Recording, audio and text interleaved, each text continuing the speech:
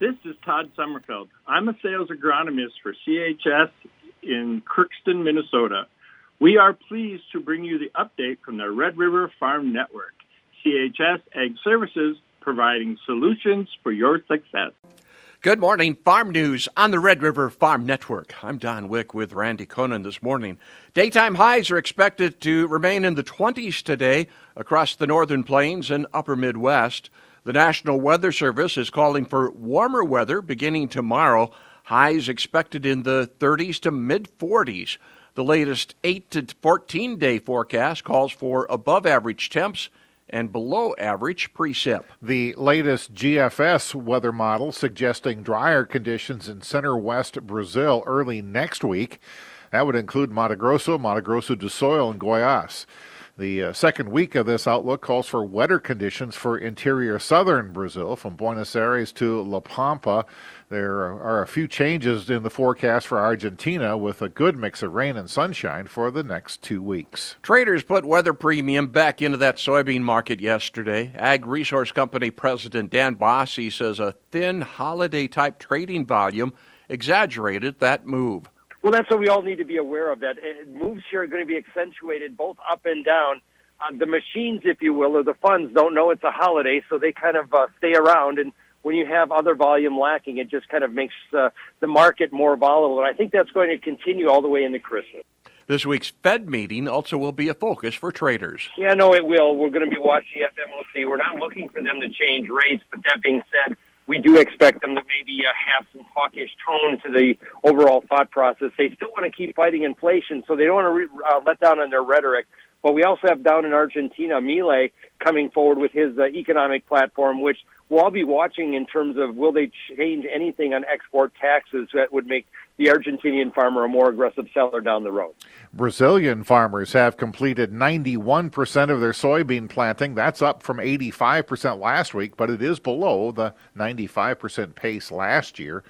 With such a wide window for planting in Brazil, Ag Rural says there will be areas ready to harvest soybeans very soon. The Treasury Department is expected to release its guidance for sustainable aviation fuel made by corn-based ethanol by the end of this week. The availability of tax credits will depend on that decision. Last month, Agriculture Secretary Tom Vilsack told Reuters he was confident ethanol will qualify as a sustainable aviation fuel feedstuff. Mexico will elect a new president next September. Agriculture Secretary Tom Vilsack believes that could result in a change in Mexico's policy regarding biotech corn imports. The leading candidate is a scientist.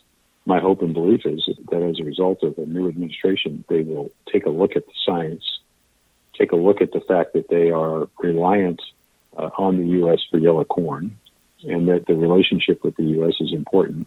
Mexico is scheduled to implement its ban on U.S. biotech corn imports at the beginning of the new year. Heading into the 2024 growing season, Asgrow brand manager Clint Chaffer is optimistic about potential soybean acreage. You know, soybeans look pretty good. I think a lot of guys are excited. I think I think just the soybean industry right now has a lot going on, so I think that that could drive some excitement as we go into 24.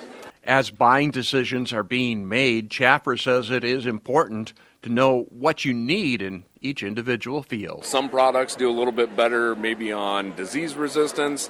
Others may do better with, wet feet versus dry feet. So I think just being able to really, have a big enough product portfolio that you can really tailor that for your operation. Work with your agronomist, work with your DeKalb Asgrow dealer, and I think that's where you can really mitigate some of those risks that you're talking about. The board of directors for the Minnesota Association of Wheat Growers and the Minnesota Wheat Research and Promotion Council are meeting today for a strategic planning session. The two groups will also discuss the open executive director position. That job opened up at the end of November when former executive director Charlie Vogel left Minnesota Wheat. RCAF USA's Sheep Committee is asking the U.S. International Trade Commission to investigate the sheep industry. This investigation would determine if imported lamb and mutton is causing serious injury to the U.S. sheep business. The petition claims lower-cost imports from Australia and New Zealand have taken nearly 75% of the U.S. lamb and mutton market. A list of 115 lamb producers, feeders, and packers from 16 states, all backing that effort.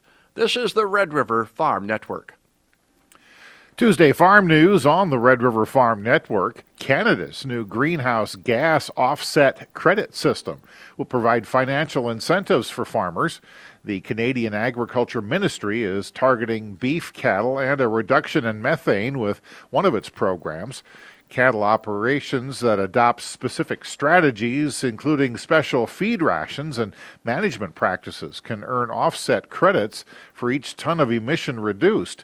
Those credits can be then sold to businesses that need to meet emission reduction targets. The Minnesota State Cattlemen's Association will be holding its annual meeting and convention Friday and Saturday in Alexandria. President Jake Thompson says resolutions are wide-ranging. They look forward to this discussion with membership. Actually, a fairly hot topic right now about predators.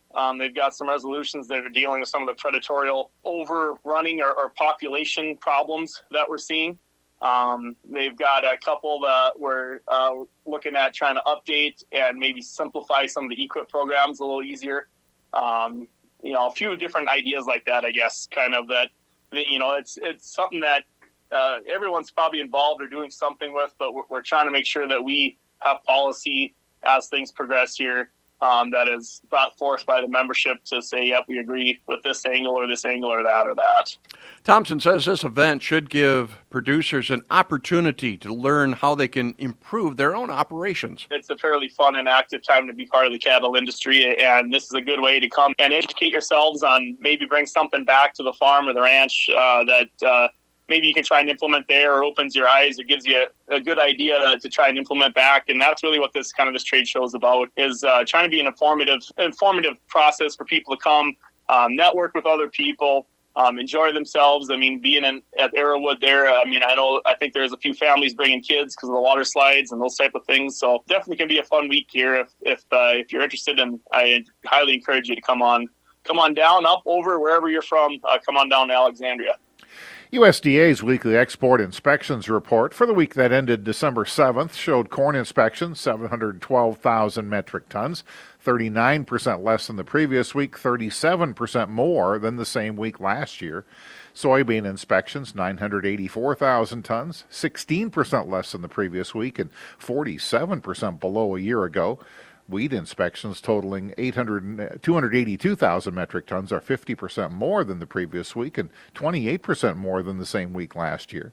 For the marketing year, corn inspections are up 28%, soybean inspections down 16%, and wheat inspections are 23% behind last year's pace. Reflecting on this past growing season, Rugby, North Dakota farmer Steve Friddle says it was a challenging year. We had 3 inches of rain all summer, and someone said, "Oh, you were hoarding all the rain." But our wheat and canola did really well, surprisingly. The beans probably suffered somewhat, and the corn was probably average. So I guess, all in all, we shouldn't complain about an average year. So all in all, we were pleased with what we were able to harvest. Friddle is hoping for a better moisture situation in 2024. Snow doesn't always translate to moisture, but it certainly helps. But, get them spring rains, I think a lot of the country will hopefully be in good shape. After being firmer last week, Bauer Trading market analyst Ben Cass says the wheat market saw some back and fill trading action yesterday. Wheat market, had a really good start to December, traded firm all last week, and now we're kind of getting a back and fill. The crop report once again didn't supply any real bullish surprises there, so we're getting some back and fill here on these charts. No export sales for the week were announced, and the weekly export inspections weren't all that supportive either across the board. So once again, that's why we're seeing some weakness there for the wheat and corn. And Cass says pay attention to those outside markets. End user standpoint, I know we're going to an election year, but looking at some of these charts, the energy sector has been way oversold. Seasonalities is for us to dip here in the mid to December and try to put the bottoms in. I think from a trading standpoint as well as an end user for producers. Maybe getting some fuel needs met down here on these lows would be a good thing. Go to the Red River Farm Network's website, rrfn.com. You can sign up for our weekly Farm Net News e-newsletter. That newsletter will hit your email box every Monday morning. This is the Red River Farm Network. Good morning. Welcome to Inside Agriculture on the Red River Farm Network. Biological certainly getting a lot of buzz. The Red River Farm Network asked FMC Regional Technical Service Manager Gail Stratman how farmers are responding to this move towards biologicals. Well, a lot of times they're interested, but they're skeptical at first. And so I think one of the biggest challenges that FMC has taken on in the biological area is, look, here's what a biological is, here's what it can do, here's what it can't do. And so a lot of times it's not a one-for-one swap, but what we're really utilizing is saying, look, a synthetic chemistry will get you this far. Put a biological with that, now it takes you one step further. It takes the enhancement a little farther. You see a little better performance. Where it works, biologicals can have many advantages. We see biostimulants where we're getting better root growth, better early season development, better early season vegetative growth, more plant health. We're fending off nematodes and protecting that crop from early season nematode damage. So it really adds another realm to that if we can do a good job of educating people on what it can and can't do so they can utilize it on the acres where it fits and not use it where it's not going to provide them a return and really provide that grower the maximum opportunity to gain more ROI by using a biological in their system. Acres and Shares is reporting 205 American Crystal Sugar Company sugar beet stock shares sold during the week ending December 11th. Average price, $5,617 per share, with a high of $5,800 and a low of $5,600. Checking markets this morning, we're looking at a penny gain for March Minneapolis wheat, 7.12 3/4. The May contract 1.5 higher right now. Chicago wheat for March, a 3.5 cent boost, and hard red winter wheat March. KC wheat 3 3/4 higher. 5 3/4 higher. These bifocals don't work all the time. March corn, 4.84 1/4, a 2 3/4 cent gain. July contracts 1 3/4 higher. The January soybeans, 13.37 1/4, 1 1/4 higher, and March contracts up by a half penny. So we check in on the farm calendar. The Northern Canola Growers Association has its annual canola research conference going on this morning, starting at 8 o'clock. It is being done over Zoom. It will continue through noon today, taking a look at everything from the canola breeding program to club root, blackleg, and other disease issues. Again, that's done through Zoom, the Northern Canola Growers Association Research Conference today. The Minnesota Crop Pest Management Short Course and Minnesota Crop Production Retailers Trade Show kicking off today. That'll continue through Thursday. That, of course, going on in Minneapolis. And the Prairie Grains Conference is this week, starting things off with activities tomorrow, the 11th Annual On-Farm Research Summit. They'll have their banquet, of course, tomorrow night, policy meetings in the afternoon tomorrow. And the trade show coming up on Thursday. Speakers Thursday include Daryl Richardson from NDSU, from NDAWN, and they'll have John Griffith from CHS taking a look at some of the big picture issues we're dealing with agriculture. You'll see the Red River Farm Network there as well. This is the Red River Farm Network.